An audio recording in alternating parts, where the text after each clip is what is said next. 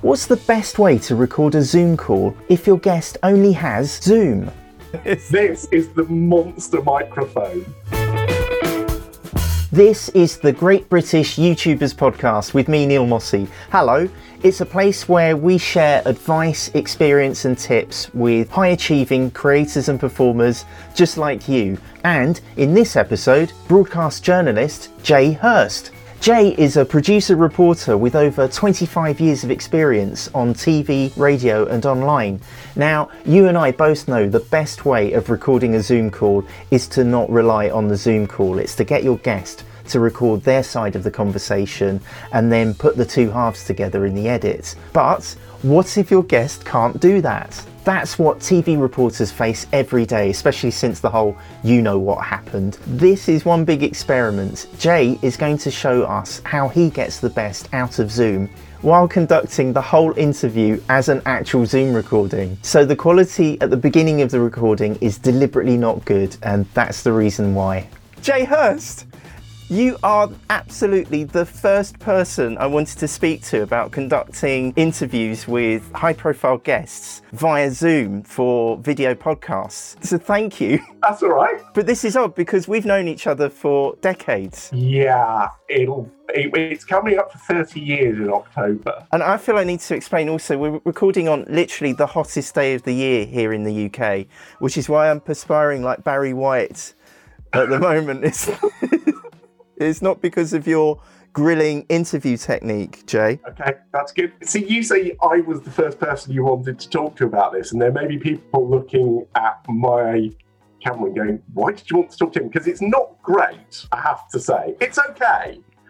I'm working with challenging lighting because it's really light outside. If I have the blinds open, then everything gets done on how light it is at the back of the room. Now, this is my webcam I use for work. It's not great, but we can do better because we talked about difficult light conditions. Pop some more light on me. So that is using an iPhone as the web camera. I didn't even know you could do that. There's been all sorts of software put about that has done this to a greater or lesser extent for years. Every time Apple have updated the operating system, it's broken it. It's always been a bit of a hack, but there is a new piece of software called Reincubate Camo. You download the receiving app for your Mac separately. It's not done through, and it's a subscription. If you don't have the subscription, you get things like you watermark your video. But also, see what it's allowing me to do, I'm actually using an iPhone which has got two lenses. So this is the telephoto lens. I can go to the wider lens. Was that at the touch of a button? Yeah, so I'm playing with this now in the Mac app. You can set things like your color temperature and even adjust your focus. Probably not something you're going to want to do. Shall I also improve the sound? Oh my goodness. This is the monster microphone. Jay, I've seen those on Amazon. I did not realise they look like something from It's a Knockout. Yeah, they really do. So if I'll better turn the mic on, set my levels to my Yeti, the sound should be considerably better now. Yes, it is. And that's even on just the Zoom connection. So because I use this for recording radio programs, and this is an echoey room, the big on top helps reduce the echo a bit without having to soundproof the room totally. Would I be right in thinking you have conducted hundreds of interviews via things like Zoom and Skype? It's not hundreds, but it's certainly in the plenty of dozens. And, you know, the first few times I did them, I was in a television studio. If I was not doing it to run as a full interview, if I was just interviewing for a clip, they wouldn't be able to see me, but I'd be able to see them, and I'd be sat in a little talkback box giving them the questions. Since lockdown started, I mean, this has become my life as a television and radio journalist working from home. I'm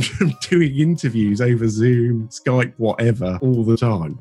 And you interview some really high-profile people, the leaders of organisations. They are people quite high up in the government. Yeah, I mean, I've not interviewed a prime minister over Zoom. interviewed some of them in person. Yeah, I mean, I've interviewed senior members of the armed forces. I've certainly interviewed MPs over Zoom and Skype. I don't know if I've done any ministerials over this, but yeah, absolutely. And does that put a pressure on you to have some kind of plan? We'll go through plan A in a moment, but does that generally put a pressure on you to have some kind of fallback plan in case something goes wrong with the equipment at your end or their end? Yes.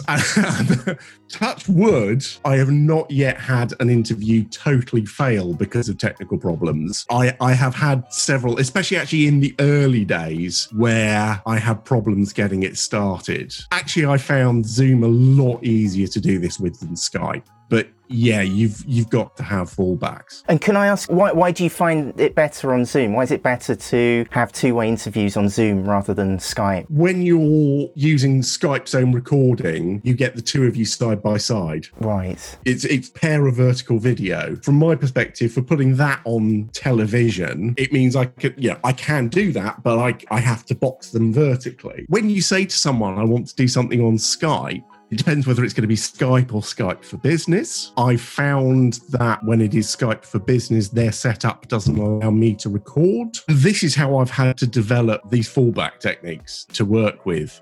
And the biggest and simplest fallback technique is screen recording. That is where you literally just record what's coming out of your computer rather than relying on the Zoom inbuilt recording. So by doing that screen recording and only having them in view, so I've got them full screen on my Mac, QuickTime will do a screen recording. But what it won't do is it won't record the sound at the same time. But providing I've got my Zoom recording, that's fine. I can use the sound from my Zoom recording and then just synchronize it up in the edit. So if I go to the camera on the laptop. This is great.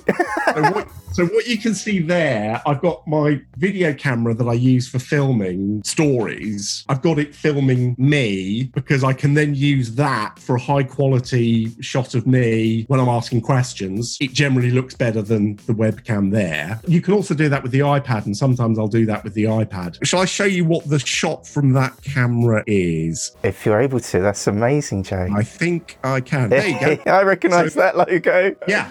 So what I've started doing is using the laptop screen for a bit of branding. I either have some work branding on there, right, or something relevant to the story. I'd be working like this, and so the whole thing would be on full screen. And in fact, if I take it out of speaker view, so it's like that. For a lot of people, I don't know that this is exactly what they'd want to do, because this is what I'm doing here is a classic television thing, but it might be what you want to do. But this is the interesting thing. This is why I wanted to make this episode. For me, it's all in the edit. One of the things that camera over there enables me to do is do the jump cut. Tell us about the jump cut. Tell us all about the jump cut, Jay. So if I want to take a subclause out of the middle of something that's long and wordy, I'm making pieces that are sometimes 1:45. Equally, I can be interviewing for 20 minutes and I want to get that down to a 5-minute interview.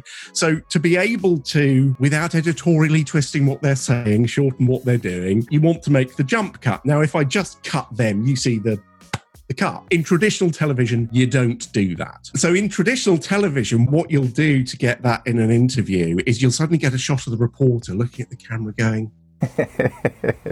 the noddy, which you can entirely fake, or if you're doing it from a 2-camera shoot, you use a cut from jump to the second camera at the start of the new bit. But I've still got you on screen, so it feels like a traditional interview. You don't lose the subject. Oh, nice. So it's a more elegant cutaway because it's the reaction of 2 people. For us, with doing that, particularly in the whole working from home thing, journalists want presence in their piece. So it's become a way of, when we can't go outside and do a piece to camera, or certainly when we couldn't. But there is a time when you want to show yourself asking that awkward question as well. Frankly, that shot, even though it's not of your face, ends up better quality because I'm recording it separately. The other lovely thing about that shot is that you can get station branding in on the laptop in the background. That's a really nice touch. Yeah, and actually, if you look, see what you also see here is a pop-up where I have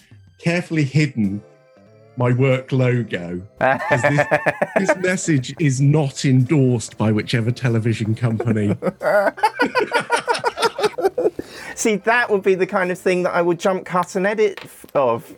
So I will test that on the edit. Jay, you very generously walked us through the setup at your end. Yep. But obviously you're dealing with who knows who on the other end with who knows what equipment. If you're working with someone and you've got time, actually give them a checklist to start with. Those laptops with the low cameras that look up your nose. No, not one of those, please. Elevate your laptop. Try not to have a bright light source behind you, because that's going to blast everything out. I'm not a fan of people working with headphones in their ears. Interesting. Although it depends. I mean, I guess you try and have a bit of a chat with them when you first get the connection up. You don't want to crash straight in with the questions, why didn't you do this? Or are we all going to die? They're a human being as well. Obviously, it depends on the interview, but it's a conversation, isn't it? It's such an extra push to have to do that on a conference call rather than just having that rapport for a few minutes in real life. And the other thing I would say is when I get to the end of a recording, and again, this is not just a Zoom thing. I usually sort of say, oh, that was great. Is there anything you think I've missed? And sometimes they'll go, no, that's all fine. Sometimes they'll go, well, yeah, actually. And I normally do this while I'm still recording, because sometimes what they'll do is they'll go, no, I think, we covered the basic points. It's da, da, da, da, da. And they've just summed up the entire conversation and you've got the bite. And that's the really succinct everything you wanted. Sometimes that is how it goes, yeah. That's a really great tip, Jay, that at the end of the interview to ask your guest, is there anything I've missed? That's not something I've thought to do. I mean, as I say, it depends on the kind of interview, but they're the subject matter expert. For me as a journalist, there are times when I have crashingly missed the point. It seems better to find that out before you put the piece to air. And you have segued us to a format point on the Great British YouTubers podcast. Should we have a little drink? I've not bothered with a glass. I'm just drinking straight from the bottle. Is that just a giant bottle of gin and tonic? It is, in my head. And you too. Why don't you have a drink too? That was so patronising. Do you have any advice for what settings to adjust actually in Zoom itself? Oh, now this is one of the things that you can mention on your checklist to your guest. Enable HD video. That's really interesting. For me, there's also a setting I use in the Zoom recording so that when it records it, it then exports it in a format that is better for external editing programs. Right, I think there's actually a tick box, isn't there, in the advanced settings? It says something like optimize for third-party editor. Yeah, exactly. This has been the bane of my life. I find Zoom doesn't record at a fixed frame rate. Try and have as many things as possible in the same frame rate. The one thing we've not done here, this is just the two of us sat here. The other thing that works really well and does well on YouTube videos is movement. I mean, it's hard to set up the cameras to film two of you out and about having a conversation, walking around. But also if the two of you are moving, you start to forget and you will just talk to each other. Maybe we could demonstrate that right now.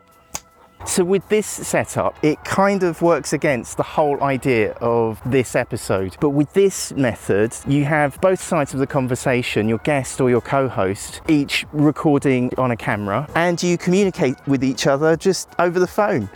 And that way you're out and about and performing the show together. Look, Jay, I'm in a field in the middle of Hampshire. Yeah, I'm just, hanging by the River Thames at sunset. Get out and about. What the hell? Movement makes it.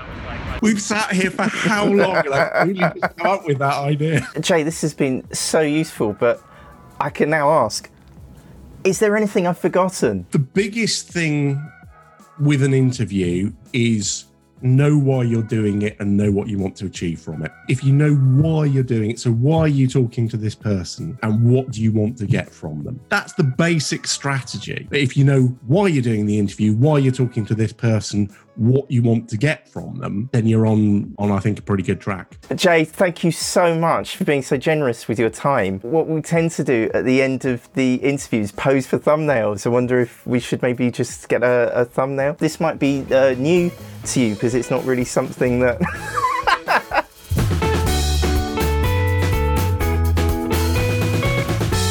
It feels like you're going to start a round of gladiators any moment. Oh, And thanks for doing this on the hottest day. so hot. And please hit the subscribe button below if you want to see more great British YouTubers. There's a playlist and a podcast. All the links are in the description below. I'm Neil Mossey, and I'll see you on the very next Great British YouTubers.